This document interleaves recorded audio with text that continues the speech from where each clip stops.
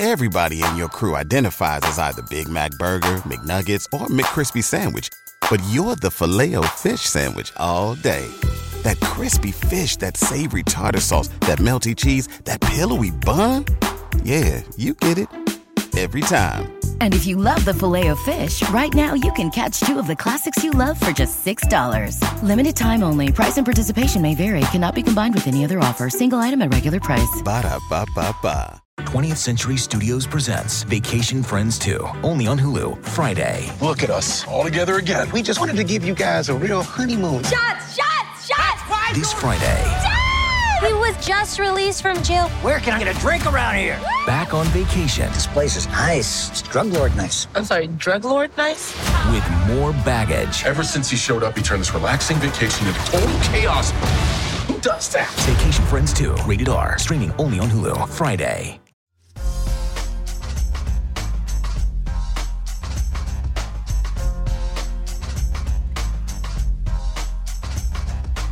All right, we're back on the death lineup. I just got home from watching 6th and 7th grade basketball, so my focus and my attention is right in basketball right now.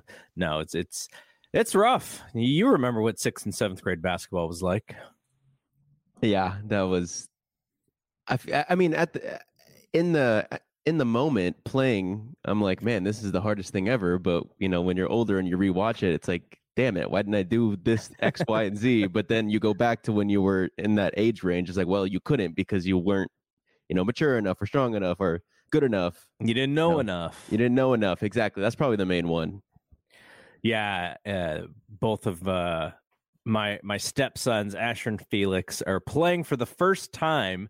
They were cut last year from the team as 6th graders. So it's a combined 6th and 7th grade team. As 6th graders, they did not make the team, so they tried out again this year. They worked pretty hard to make the team. I think it was really important for them, but they're still their first time really understanding how to play in a team environment. So big learning curve for them. And like you said, like I'm not very vocal with what they're doing, but there's certain things where I'm just like, when they come home, if you just decided to shoot it here instead of shoot a fadeaway, which has a 0% chance of going in. Maybe you get a foul. So it's just stuff like that. But it's fun. It's fun watching them. I want to go watch them. You got to send me the schedule. Yeah, we'll figure it out. It's usually though on a Tuesday or a Thursday, and it's early, so you would have to finagle your work schedule. Yeah. So, but yeah, I mean they're gonna play. I think they're gonna do a summer camp, and they're going to do some other stuff during summer, so it might be easier to figure that out. All right, but that's not why we are here. This is not the podcast that talks about 6th and 7th grade basketball. We are here to talk about the Warriors, who after yesterday they beat the Mavericks to go 2-3 on a road trip that we were pretty sure they would go 2-3 on, but the key for us was if they could win that third game. And I had pointed out Atlanta as that possible third game, and they were terrible in that game. But I feel like, and you tell me if this is the temperature of the fan base and of Twitter, is after those first 3 games, it was they suck. They're not doing anything. But for whatever reason, after this Dallas win, there's like a rejuvenation in whether or not the Warriors can do something as we head to the playoffs. That's the emotions they've been making us feel conveniently every time we record this podcast. Because if you remember, last time we recorded, they were coming off of a Milwaukee and Phoenix win. Yes. And we were like, 3-2, let's do it. But to your point, you said like Atlanta was like that swing game. I think they win that if Draymond plays. Maybe.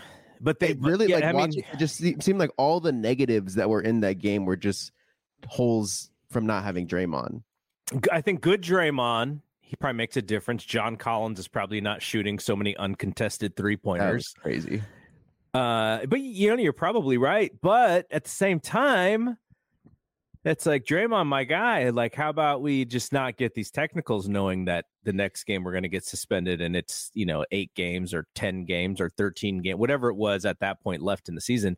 Like that's a thing, right? The Grizzlies had to do that yesterday, I think, where Dylan Brooks missed a game for the same He missed reason. another one. He's at 18, so he had to miss one at 16 or 15 or 16, and then he had to miss another one at 18. That guy's just racking them up.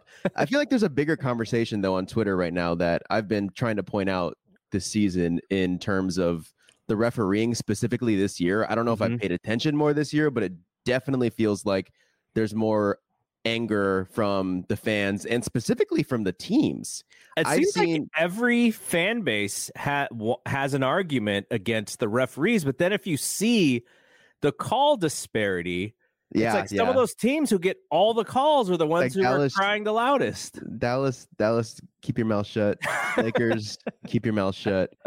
The rest of us have a case. But even team-wise, like Nick Nurse has come out and said something. Fred VanVleet came out and said something, and then that referee got demoted. Yeah. Monty Williams has said something twice now, but I don't feel bad for Monty at all. Like that, they have Chris Paul and Devin Booker, who are just the ultimate like foul grifters. I don't feel bad for Monty, but no, it just feels like more and more teams have had something to say about the refs. Mark Cuban, good old, doing the protest. Yeah.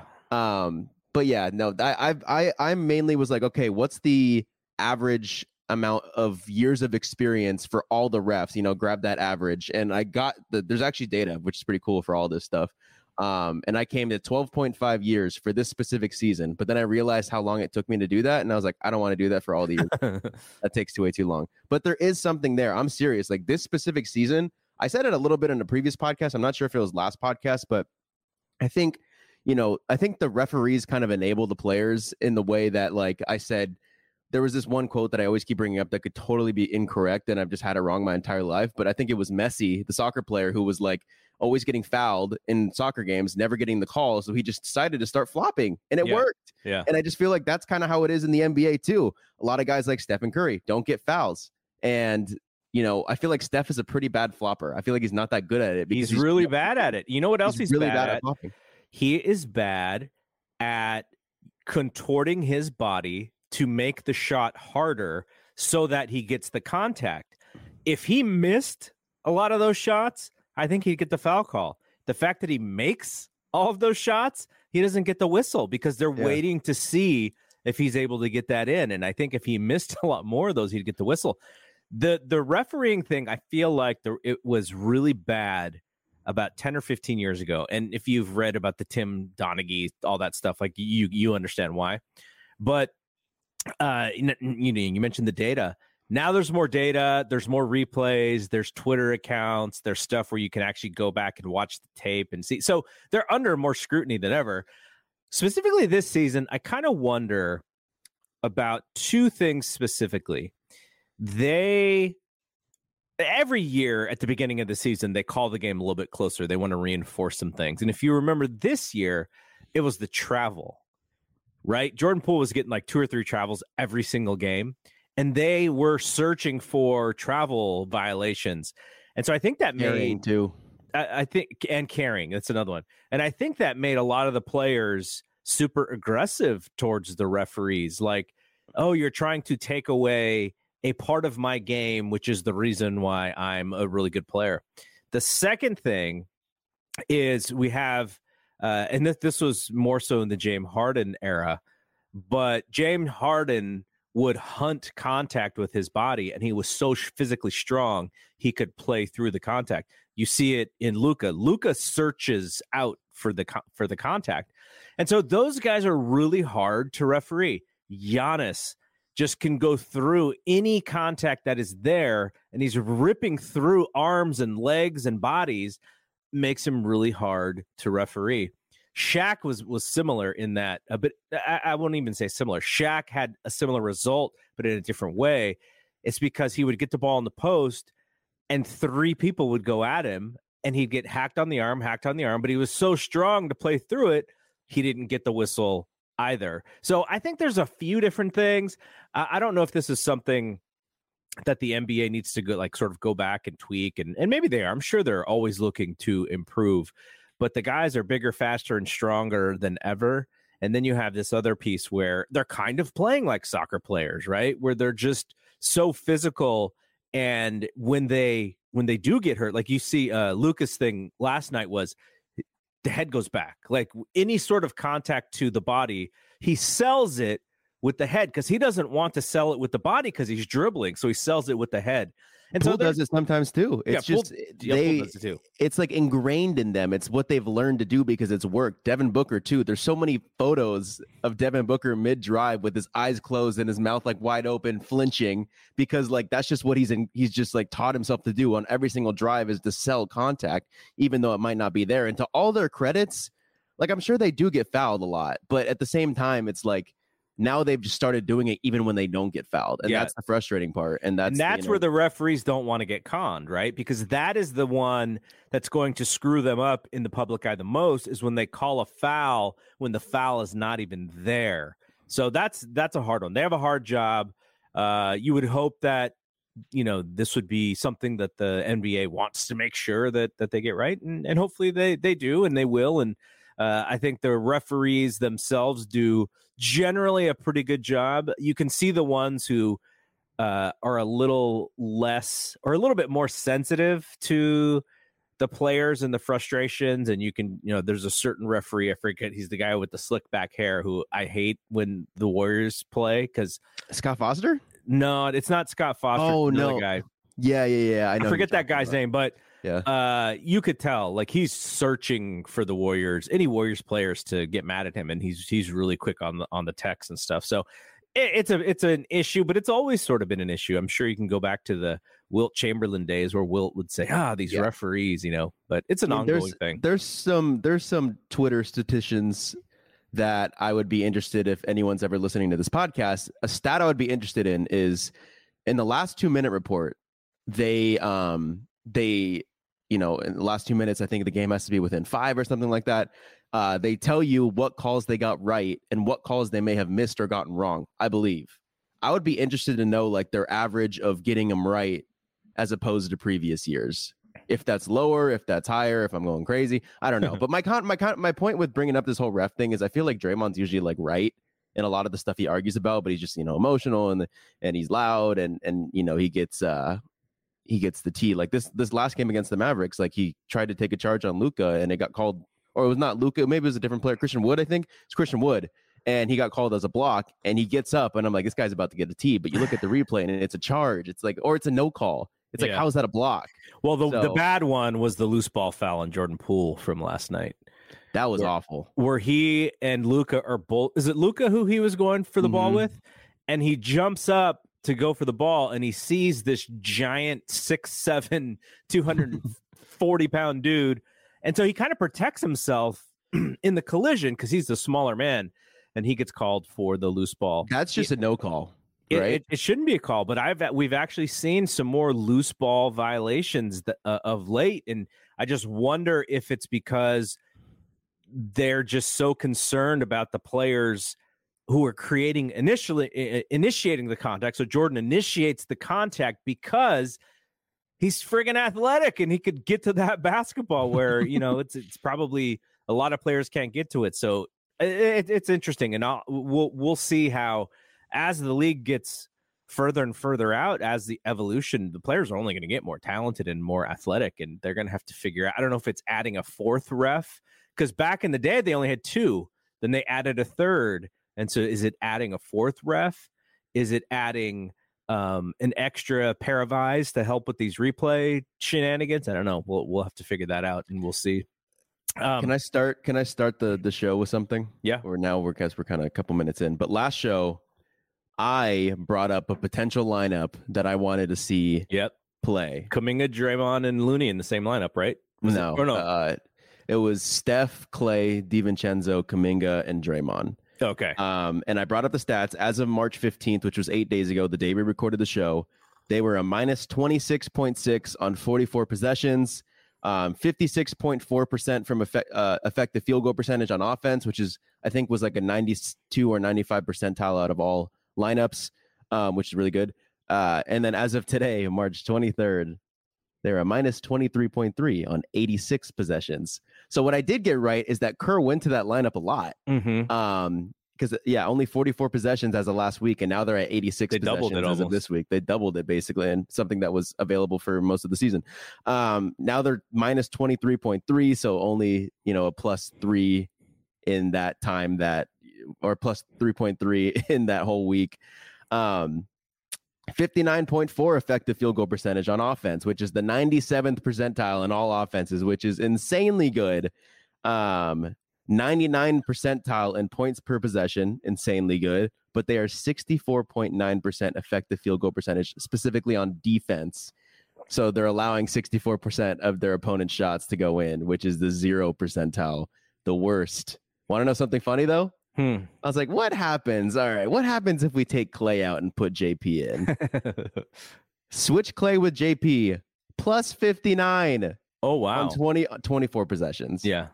So I wonder if they will, because they were obviously seeing something there. And I wonder if they saw the same adjustment as you, which is you substitute JP for Clay and you're probably going a little bit faster on offense.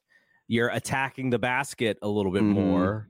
But then on defense, you're obviously weaker with JP. Yeah, I mean, there's an argument to be made about the Clay defense this year, how it's pretty bad. But yeah, ideally, yeah, Clay's supposed to be a better defender than JP. What I want to see is the Steph, Clay, Wiggins, Kuminga, Draymond lineup. I want to see what that one looks like when everyone's back, because I think that could be really good. But at the same time, then I'm sure the Warriors would probably be like, well, let's just switch GP with Kuminga.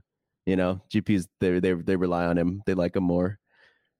I mean, you could, if Kuminga is shooting the basketball well, you could put GP instead of you could play them together, right? Yeah. Man, and the Cole Kuminga shooting threes thing, like, to me, it looks obvious that the coaches are telling him, and I think Steve might have said it himself, or if someone from Plus Minus said it, but they don't want him to shoot to start the possession. They want the ball to swing around a couple times, then find them on a catch and shoot. And I bet his catch and shoot numbers have been great, because I honestly trust it every time the ball gets swung to him. I just don't trust it when he is bringing the ball up and like kind of just dribbling, seeing for an offense to start creating stuff, because they're off of him by like 15 feet. And they're just going to like try to Draymond him into shooting that shot, what Draymond does to opponents in the playoffs specifically. So I think it's when it's swung back to him on a catch and shoot, he hits that thing. Like, I trust him hitting that shot, and the numbers prove it. I mean, he's at 36% right now. I very much trust him in the corner. I don't know what his percentage is in the corner, but he looks so much more comfortable shooting that. And you know what? Draymond gets this too, where the defense sags off of him.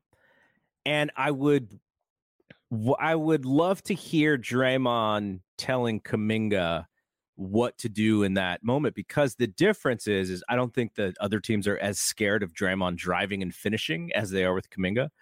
Because if he does, let's say he has the ball at the top of the key and he just goes, I'm not going to shoot this wide open three. All he has to do is take one step, because he's got a giant step. And that defense is going to react to him, because they don't want him to just pipe one, off of a two-step and a dribble. And I wonder what happens if he does that and where the defense goes, because he did this, I think it was to Anthony Lamb last night, where he like whipped a pass for a wide open three to Anthony Lamb. And I think it was solely because the defense, they got dunked on 5 times. And they were like, okay, we need to defend this thing. And he whipped it out to Lamb. So there are opportunities for him to play make in those situations.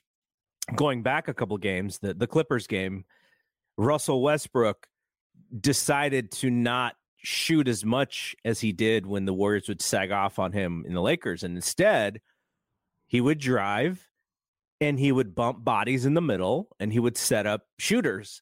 And I thought he played really well. It's kind of bummed that he did, because I was like, oh man, now we're going to have to play a little bit differently if he plays this way against the Warriors. So there's something there for Kuminga to actually be a playmaker out of that situation and out of that scenario, because his first step is really good, and they're not going to want him to get that close, because then all he has to do is jump, and then he has these long arms and he just kind of scoops it in. So they're going to want to stop that.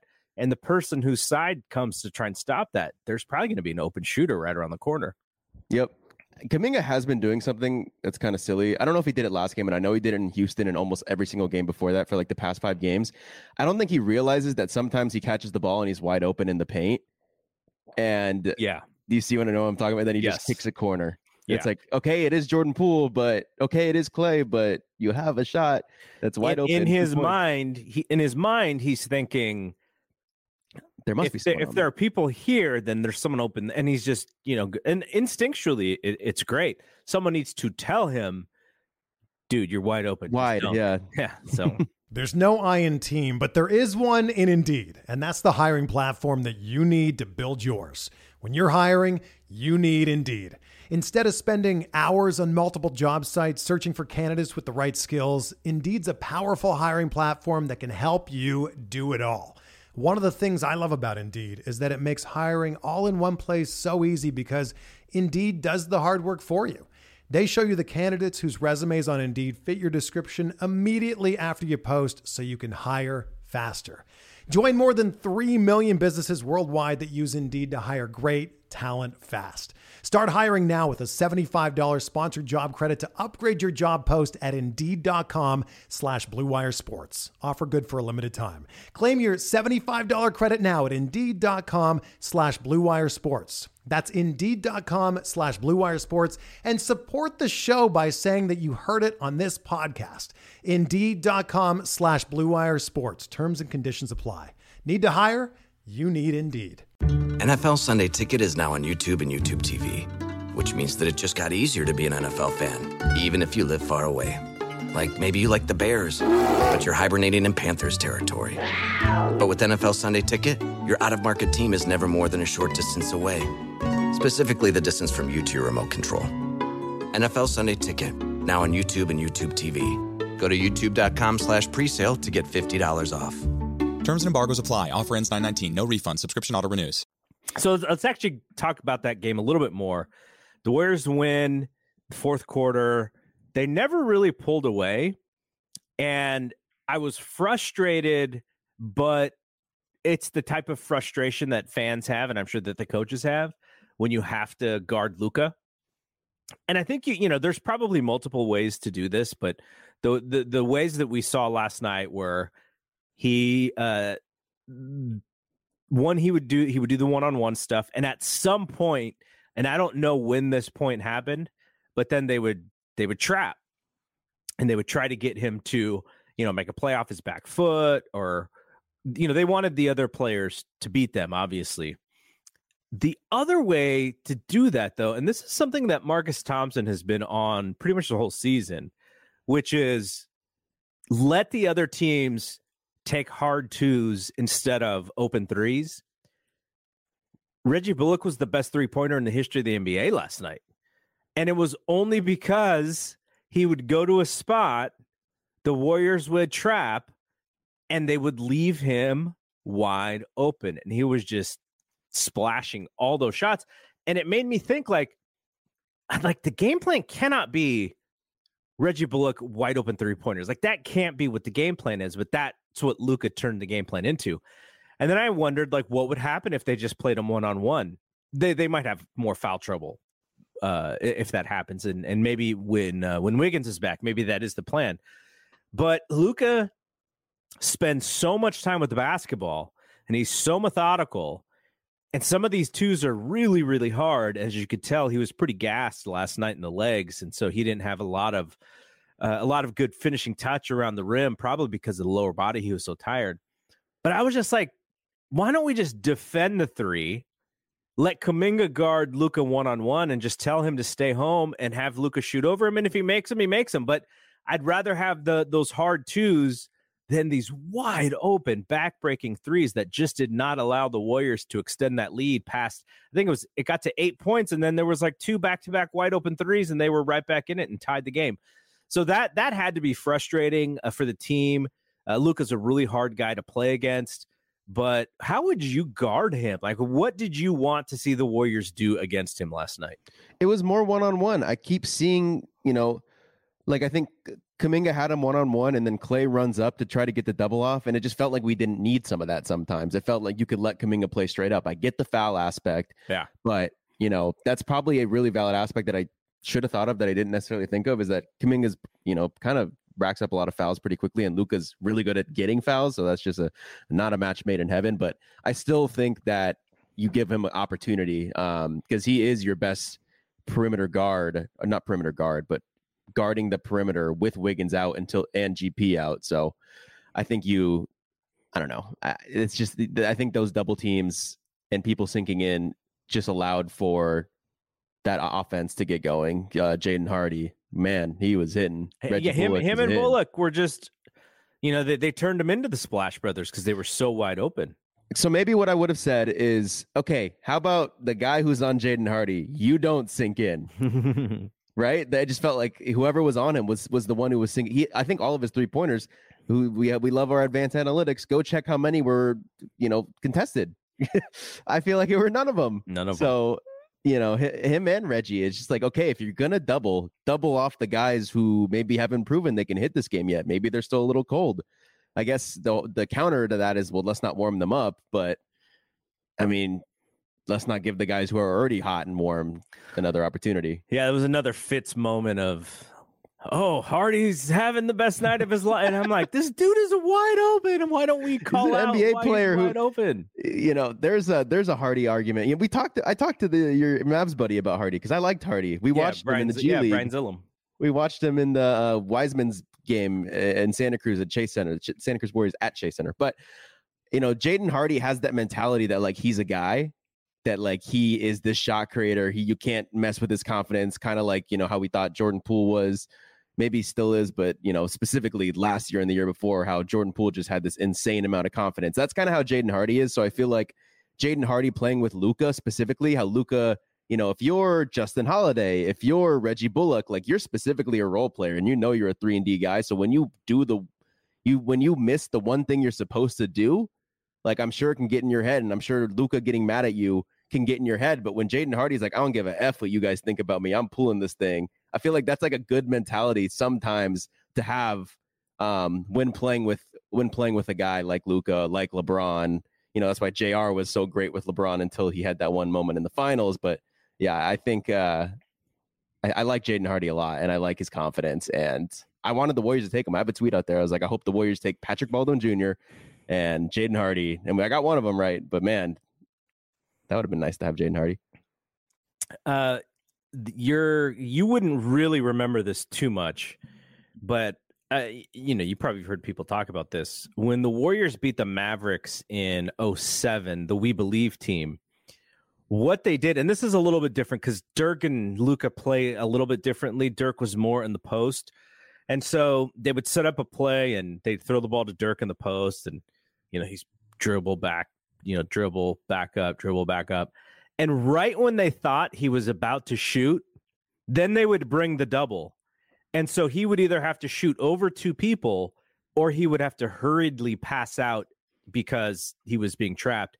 And I don't know if you can do that because the game is so spaced out these days, but I wish that trap on Luka came maybe a second later or anticipating maybe they shade him into an area. Do you remember what they did in the playoffs? This past playoffs? Well, I mean, it was Wiggins, but what did I forget what they did. So Luka would always try to get Steph or JP on him. So he'd bring his guy up to get the Steph switch, and then Steph would heavy show for like 1.5 to 2 seconds and just make a little bit of contact so Luka thinks that's his guy, and then sprint back to his guy who's on the roll or maybe on the pick and pop, and then Wiggins will get back in front. Yeah. That defense worked perfectly, and I can imagine that's just what they're going to do again. Yeah, and the Kyrie Irving piece negates that. That's why you have Kyrie Irving, to not allow that stuff like that happen. Well, what it does though is it turns Kyrie Irving into the Jaden Hardy or into the Bullock spot, and he's a better shooter than both of those guys. But then, like you said, you just got to make sure that that's the guy that doesn't help, because you got to keep an eye on him specifically. But it's a nice puzzle for the Warriors to figure out. I just watch them and their rotations just do not seem great. Like, there's always a guy who seems to be in the wrong spot on the rotation. And maybe some of it is just that, they've had a few injuries here and there. Guys are not always playing with the same lineups, and you're not 100%. And, not having Iguodala there as like sort of a leader defensively too, that probably doesn't help. But one player who should help is GP2. Anthony Slater said that he's supposed to practice on Saturday. So the Warriors have a game on Friday against Philadelphia. Joel Embiid. This is the only time coming to San Francisco this year, I believe. One of the front runners to win the MVP. So Philadelphia comes into town. The Warriors will practice on Saturday. GP is supposed to practice. And there's a possibility that he can play Sunday, which is, I think it's going to be a nice shot in the arm. This isn't going to be like a new player to the team where they don't understand how to fit and all that stuff, which is what happens when you trade for guys, because he was on their team last year. So I think it's going to be a nice, successful transition for him back into the team. It's going to take minutes away from probably Moody. We've seen Moody get a few minutes of late, so he's probably losing those minutes. I would imagine DiVincenzo loses a few minutes here as well. But I don't know. I think I'm excited. I hope that he's healthy, not just like barely healthy, because I think he definitely matters. And the one thing that with Kuminga's dunks, a lot of Kuminga's dunks come off of his own creativity. We haven't seen the alley-oop as a big thing this year as much, even though you had Wiseman, right? Like Wiseman and Kuminga should be those guys who are just always ready for that spot. GP plays that dunker spot better than both of those guys. So I think we'll see some of that action again with those two, with GP. I'm so excited for athletic GP. Yeah, like you said, that dunker spot, he plays it so well. And I've, said multiple times that I think GP2 is the best guard defender in the entire league, like best 1s and 2s defender. Obviously you think Drew Holiday, but I think Drew Holiday as like an overall defender is probably better, being able to guard like 1 through 3, maybe 1 through 4 for Drew. Whereas GP, if you put him on a 1 and a 2, that guy's not scoring, specifically a point guard. Like, not that he's not scoring, but he's getting the best defense he's ever gotten in his life. Like the way GP plays defense on point guards is just like, I don't know what I'd do if I was a point guard. So I'm super excited to have a guy like that back. Cause what have we been struggling with?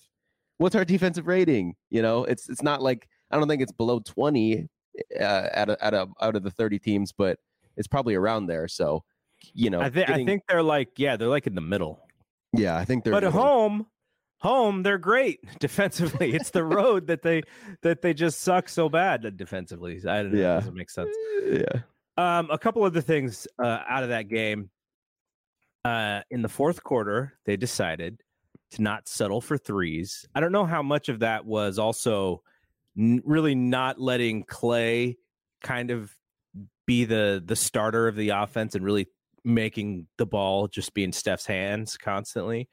But they did not get three happy. They only took open threes. You saw Anthony Lamb hit a couple, and they were trying to get to the basket, including that last play in the game where Steph, I think there was a screen, and then there was another screen. Kuminga was coming on the other side, and Steph didn't use that screen and just went one-on-one against Kleber. And I think Luka was supposed to step up and help, but he didn't. He was so tired. And Steph just goes in for a nice, easy layup to kind of put the lead out there. And I love seeing that play instead of this setup to get an open three. I'm comfortable with Steph going to the hole and shooting a shot that may be a little hard and contested, but I'm more confident in that Steph shot right now, late in the game, than a Jordan Poole 3-pointer or an Anthony Lamb 3-pointer, and sometimes even a Clay 3-pointer, depending on what Clay we're getting. Like, because some of those games, what was the game? Was the Houston game where Clay was scorching? One of those games, he was like just on fire. The Phoenix game. In the Phoenix game too, but there was one recently. I think it was the Houston game where he was just hot. And yeah, it's just like, let's do the things that we know when we need to get a bucket. It's the creativity and drawing up these offensive plays. It's good. Like we have open shots, but I like that. And then the other thing is, they started. I think this was part of it. And when I finally caught up to the live TV, I sent you and our buddy Ben Cruz a text, and I said, they need to get Luka in the action because he's so tired and he's complaining to the refs, which is why you knew that he was pretty tired. And so that last play, getting him in the action, I think that's how we talk about defending him and stopping him. Getting him involved on defense is another way to kind of play him, because getting him tired, getting him in foul trouble, getting him bothered. Now, getting him bothered, then he starts, pulling up these fadeaway 3-pointers that go in. But I think, defensively, if they played, they're probably not playing the Mavericks again in the playoffs, but I think they would get him into more action on the defensive end, because it works. They did that last year. They did that to him last year. They did that to Ja last year. They did that to Jokic last year, just to try and get those guys tired. So, and it worked. So yeah, I think that's a recipe for success. And, we should talk about, did you have anything after this plan? I was thinking we should talk about we should talk about their upcoming opponents, but also plus minus started talking about it a little bit today. And I feel like I've talked about it a little. Who do you want to play in the playoffs? Who do you want to see? Yeah, no, it's on the docket. It's definitely on the docket. Yeah. Okay. Yeah. Do you want to do that right now? Yeah, let's do it right now. Before we go there, I just want to mention Thompson to Clark did a podcast with Darren Chan, KMBR, San Francisco Giants radio engineer, and someone who's just knows the ins and outs of the Giants and the sports business and everything. And Brad's out, so we recorded that. It went up early yesterday, so definitely check that out. Or early this morning for people watching on video, yesterday for people listening on audio. But yeah, that was a really good podcast. So I just wanted to mention that before we move on. Was that your ad? Was that your ad read for the segue? You always do some ad reads before each topic in the middle. No, I mean those are like built-in interviews that I have to create space. No, I know. I'm just saying you just did a live ad read. No, yeah, I like doing live ad reads actually. Okay, so let's talk about this playoff situation. Right now, with 8 games left, the Warriors are 38-36. They sit a half a game behind the Clippers. That is notable because Paul George is out. We think 2 to 3 weeks minimum. And they're only a game behind the Suns. And as we know, Kevin Durant is out. They are a full game ahead of the Timberwolves. They are a full game ahead of the Thunder. They play both of those upcoming. And they are a full game and a half ahead of the Mavericks, the Lakers, 2 games ahead of the Jazz and the Pelicans. So that's where they stand in the number 6 spot. If the highest they could get is 4, and if they got to 4, they would have the home court advantage in the first round. Realistically, are they able to get to 4? I feel like Phoenix has some rough games coming up. Thankfully for the Warriors, 5 out of their last 8 are home. Is the 4 spot realistic for this team? I wouldn't say it's unrealistic, but I'm not sure if I'd say it's realistic. What are they? It's just a game, right? It's just a game out of the 4 seed. There are 2 more losses for the Warriors. They have the same. Yeah, they played 2 more games. I don't think it's especially I think Phoenix is going to have, one of those chip on their shoulder games where it's like, we feel cheated out of a win, so we're going to go in and kick the next team's butt. But hey, they've been losing lately. Like they had a close game with Orlando that they almost lost. They lost to OKC. They lost to LA. When you give up, when you go trade for Kevin Durant, you have to give up a lot of your core pieces. And they did with Mikal Bridges and Cam Johnson and Jay Crowder, who hadn't played this year. And you get back Kevin Durant. And guess what? Kevin Durant's not playing. So you're still missing KD, Mikal Bridges, Cam Johnson, and Jay Crowder. And you're going to be worse. So do you have Phoenix's schedule? I feel like we can maybe predict some games. All right. So here are the next. They only have. Do they have 6? Is that right? 1, 2, 3, 4. No, they 5, should have 6, 7, more. 8. No, they have 10. They have 10. Yeah. Suns Kings tomorrow night. Oh my God. Is that must watch? That might be must watch television because the Kings are on a 2-game losing streak. Sixers go into Phoenix after they play the Warriors, but that's both teams are going to be back to back. Hey, isn't that really quick before you read the rest? I think someone said on a broadcast because I was listening to the Lakers Suns last night. Someone said something like the Suns have like 4 games in like the next 6 days or something like that. Like they kind of have one of those. Friday, Saturday, Monday, Wednesday. So not quite, but it's Friday, Saturday, then a day off, Monday, day off, Wednesday. Off. It's 3 games in 5 days. Yeah. Damn. And then after that, then they got the Jazz on Monday. Probably pretty winnable at this point, though. Like I said, the Jazz aren't done. You know, they didn't get right in throwing the towel yet. T-Wolves on Wednesday, then the Nuggets on the next Friday, and then the Thunder, and they're Thunder in the mix. But then again, everyone in the West is almost in the mix. They have a gimme with the Spurs, and then they have the Nuggets again. Then they have the Lakers, and then they have the Clippers to end the season. Wow. If the Nuggets weren't playing so poorly right now, like I would be like, yeah, the Warriors are getting the 4 seed. Got to see the Nuggets twice. I'm going to say that the Suns might lose this Kings game, and they might lose this Sixers game, depending on who plays for the Sixers. Like, I think there's definitely some opportunity for the Warriors to sniff that 4 seed in the next 3 or 4 games, and then we'll see how the Warriors play on the road. Okay, so my prediction is that the Warriors end the season 43-39. That's just, and I'm just basing it on their home road splits for the rest of the season, right? The Suns would only have to win 3 more games to do better than that. No, I'm sorry. 5 more games out of their 10. So they'd have to go 5-5, and the Warriors would have to go 5-3 to be tied. And I think Phoenix owns the tiebreaker there, I believe, because I think they beat the Warriors like 3 times. Yeah. So that's the problem, in that if the Warriors had the tiebreaker, I think they could actually get there. But because they won't, then they're probably not getting there. But at the same time, if you do get to 4 or 5, it's going to be the Suns. So you're basically saying we want to play the Suns. Mm-hmm. The Clippers being a half a game above them, I kind of feel like I'd rather play. I have an opinion. I think I have a lock. Too. Chris Paul never beats us. That's the only thing I'm hanging on to is Chris Paul hasn't beat Steph since 13. I also think if there's a round that you want to see Phoenix in, I think it's the first round when they're still trying to figure out what their team looks like. Do you want to get to the King? I don't know. Getting to the Grizzlies might be the best thing right now. I don't know. They're all the teams are good, right? The Warriors, there's no gimme in the first round for them, no matter who they play. If you get to 4, you're still playing the Suns. If you get to 5, you're playing the Suns. If you get to 6, you're playing the Kings. If you stuck at 7, you're playing the Grizzlies.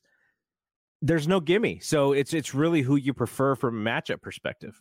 Yeah, I honestly, I don't know if this is a shocking take, but I actually don't want to see the Kings in the first round. I think that, we don't know what's happening with Wiggins. Let's say he comes back at the end of the season. We saw what happened this season when he came back from that long injury. It took him about 3 to 4 games to get back into that one game that he played really well against the Wizards. Then he disappeared again. So we don't actually even know if he would have had, if he was back. He just had one really good game. So I think that there's going to be, who's the team that's probably going to at least scheme the best against us as from a coaching perspective? It's probably Mike Brown.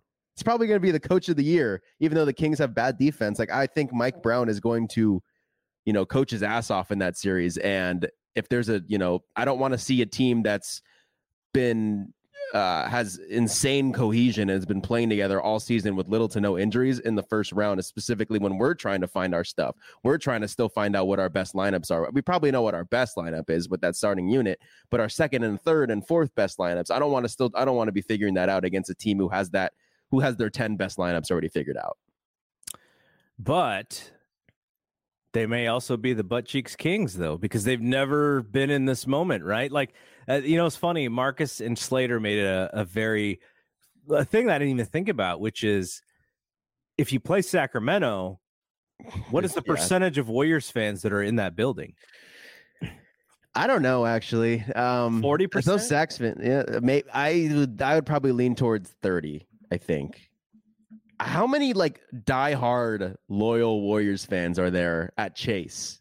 Like, not that many, right? It just feels like it's the rich people that in San Francisco that maybe that's speculation, but I feel like I've been to some games that, I don't know, it just feels like that Kings arena just feels louder. Did you hear that? Did they boost the speakers on that Mavs arena last night? I don't know. It feels like the audio just like went over the dB limit. It was just for like, I don't know.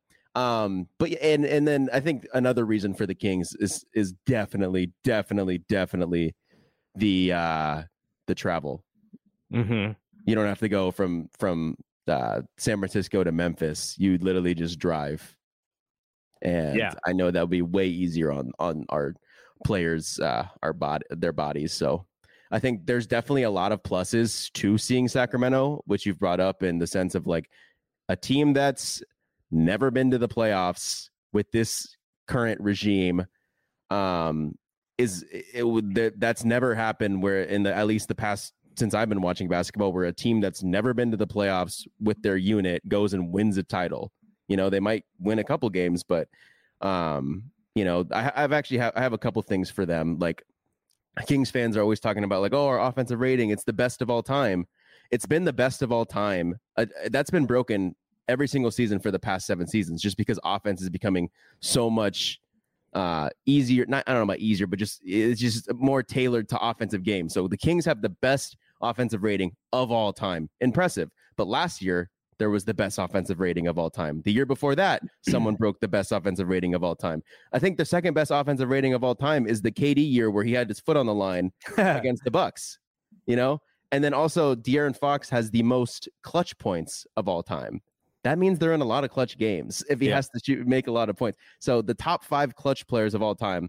I know the players, I forget the years. I believe it was Damian Lillard year after the bubble. It was DeMar DeRozan last year. It was Joel Embiid the year after the bubble or last year.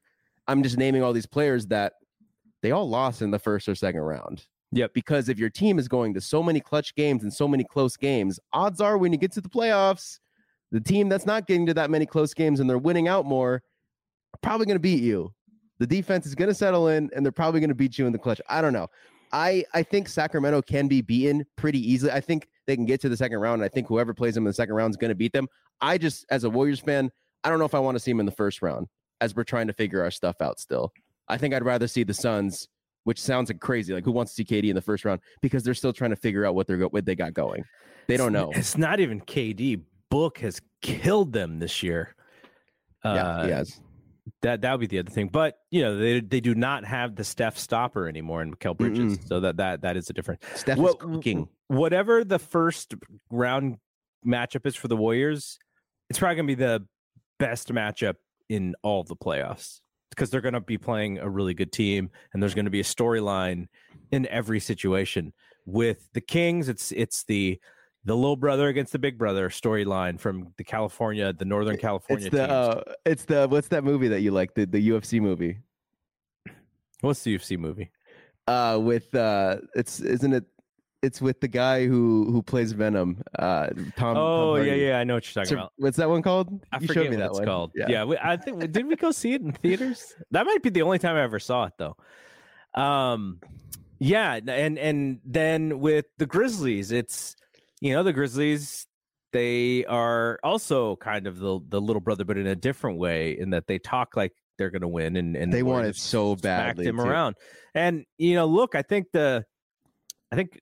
Jaren Jackson is the new player that the Warriors just cannot defend, and he just creates so much frustration for them.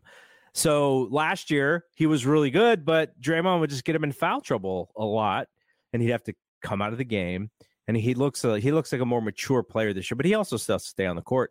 And then, of course, Phoenix, you have Durant, you have CP, and that would be bonkers for the NBA. I think that's what the NBA is probably rooting for is that series.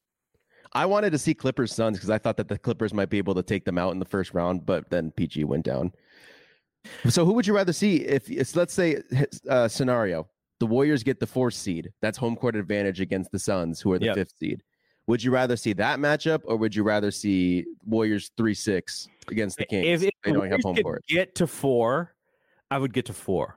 Okay. But if they have to play on the road, I think I'd rather play the Kings. Okay. Now, it's a fair take. I've been pooping. I don't want to use a bad word there, but I've been pooping on this Kings team the entire season in the sense of like I just didn't believe in them, and they just continue to prove me wrong. But I think if whoever their first round opponent is, let's say it's not the Warriors, if they beat them like 4-1, like they're legit, right? Like we have to be like, oh shit, like, and then I used the bad word there, but it's like, oh crud, here comes like this team might be legit. I don't know. It's gonna be. I'm super excited for this playoffs because I think I said it last week's pod.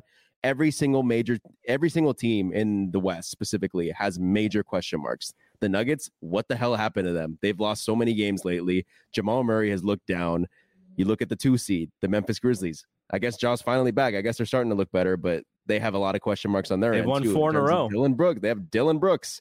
The 3 seed, the Sacramento Kings, the team that's never been there before, has never gotten it done. The clutch thing, too, that I just talked about. The 4 seed, the Phoenix Suns, KD. I'd probably bet on the Phoenix Suns had KD played for the last 2 weeks to win the whole thing. Not win the whole thing, but at least get to the Western Conference at the very least.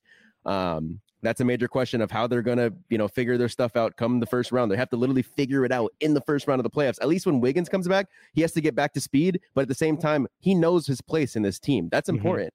5th seed. Right now, it's the Clippers. They just ultimate butt cheeks of all time. They're the ultimate butt cheeks. You know that they're the, we always talk about the Warriors are just the ultimate 500 team. The Clippers are 19-17 on the road. At home, 19-18 on the road. They are the ultimate arena. They're the ultimate 500 team in this whole thing. Yeah, I'm just saying. Like I'm at the 6th seed for the Warriors now. We know they're question marks. We know they're legit. The 7th seed, with the Timberwolves or whoever's the 7th seed, like the Timberwolves have major question marks too. Every single team has question marks. This Western Conference Finals appearance is wide open. Anyone can get it, in my opinion. And I think with this Warriors team, I keep talking about how talented I think this roster is specifically. It's just a matter of getting your guys back. GP's finally coming back. If you get Wiggins back, I feel like every Warriors fan, I don't know if they should be like super optimistic because the Warriors have shown us every single time we record this podcast that we are excited because they just won 2 games, but they lost 3 games to get there. It's that's what they continue to do to us all year. But I think that it is really what do they struggle at? Defense and rebounding. What does Wiggins do? Defense and rebounding. And he could create his own shot and hit a 3-point shot too. Oh, it's almost like he was their second best player in the finals. That might be useful right now. I think it's night and day for this. I just think they needed like a center. And JaMychal Green is not that. All right, let's look at these next few games here. Sixers, Warriors, Embiid, little dinged up. He probably wants to play on this national stage against the Warriors in San Francisco. That's going to be a tough game, but they are at home. Timberwolves on Sunday. They are at home again. Cat is back. And they killed them when Cat was back. And then Pelicans at home on Tuesday, Spurs at home on Friday. So that's the next 4 games for them. And then they go back on the road. Nuggets, they come back 1 for the Thunder at home. Then it's Kings and Trailblazers to end the season on the road. Do you sniff 5, or do you think they're just going to go 4-4 like they always go 4-4 and 2-2 and 3-3? 1, 2. I think they could win out at home. I don't know if that's a hot take because I'm just giving them the 76ers who have the MVP. Yeah. I wouldn't be surprised if they won out at home and then they lost to Denver and then they beat OKC. I could see 5-3. I don't think that's. I mean, I don't think that's crazy. I don't think a 5-3 is crazy. What's going to happen though? You want to say it together? 4-4. 4-4. 4-4 gets them to 42-40 for the season, and that would probably still be the 6th spot at the very least. So it could be as long as they don't go in a tailspin and go 3-5 or 2-6. I think they're probably pretty comfortable where they are. But then again, this whole season has been unpredictable in a very predictable way of 500, but just unpredictable and sort of the ups and downs of how they play. All right. So that'll be it for this show. You're going on vacation soon. When are you going on vacation? I think next Thursday. Okay. So next Thursday, Warriors play Tuesday night. I don't know. We'll figure out if we can do another show with you for next week. And then I probably have to do one the following week with somebody else before you come back. And then by the time you come back, it'll almost be the playoffs. Yeah, what the hell? All right. I saw you had a little video from the BAM Twitter with your guest from you put the Rockets footage in the video on Twitter and everything. Who's the guest that you had? Brado. He's kind of like him and his co-host. I feel like are kind of pretty popular on Rockets Twitter, kind of how Sam and Andy are for Warriors Twitter. It was a fun talk. He's around my age. I think it was a really good conversation too. So, I mean, that was a couple of weeks ago. I probably already plugged it in this podcast. Oh, okay. I just saw the video, so I thought. Yeah, no, I'm just revisiting some of those old videos and clipping stuff to get them on the social platform. All right, so we are done here. We'll be back next week. If I for some reason what I want to do is I want to bring Ben back on at least to talk next week. But we'll see. But we'll see if you can go. Keeps going on light years. Yeah, I know. Dude, that's his home, man. Yeah. But we'll figure it out. If I can't get Ben, I'll see if there's anybody else in the Warriors universe who may come on to do a chit chat with us. But otherwise, Bri will be off. We'll see Bri back when he gets back from vacation, unless we can sneak one in next week. So for Bri, I am Double G. We will see you when we see you. Peace out. Hey guys, this is Al Galdi from the Al Galdi Podcast. In case you didn't know, the show that you're listening to right now, as well as my show, is part of the Blue Wire Podcast Network. Blue Wire was founded in 2018 on the concept that independent podcasts would be more successful if they worked together. Today, Blue Wire has grown to feature 300 shows led by former athletes, media professionals, and passionate fans. Over the past few years, Blue Wire has privately raised over $10 million to expand its team podcast network and business operations. Now, Blue Wire is raising another round on WeFunder. WeFunder is a crowdfunding service that connects startups with investors. It's a cool platform that gives everyone the opportunity to be a part of a growing startup. You can invest for as little as $100. In other words, you don't have to be a millionaire to invest in cool companies on WeFunder. Blue Wire is raising money to expand its sales team and improve operations, which in turn will help this show continue to grow. If you would like to be a part of the Blue Wire investment round or want to find out more information, go to wefunder.com/Blue Wire. That's wefunder.com/Blue Wire. Everybody in your crew identifies as either Big Mac Burger, McNuggets, or McCrispy Sandwich. But you're the Filet-O-Fish Sandwich all day. That crispy fish, that savory tartar sauce, that melty cheese, that pillowy bun. Yeah, you get it. Every time. And if you love the Filet-O-Fish, right now you can catch two of the classics you love for just $6. Limited time only. Price and participation may vary. Cannot be combined with any other offer. Single item at regular price. Ba-da-ba-ba-ba.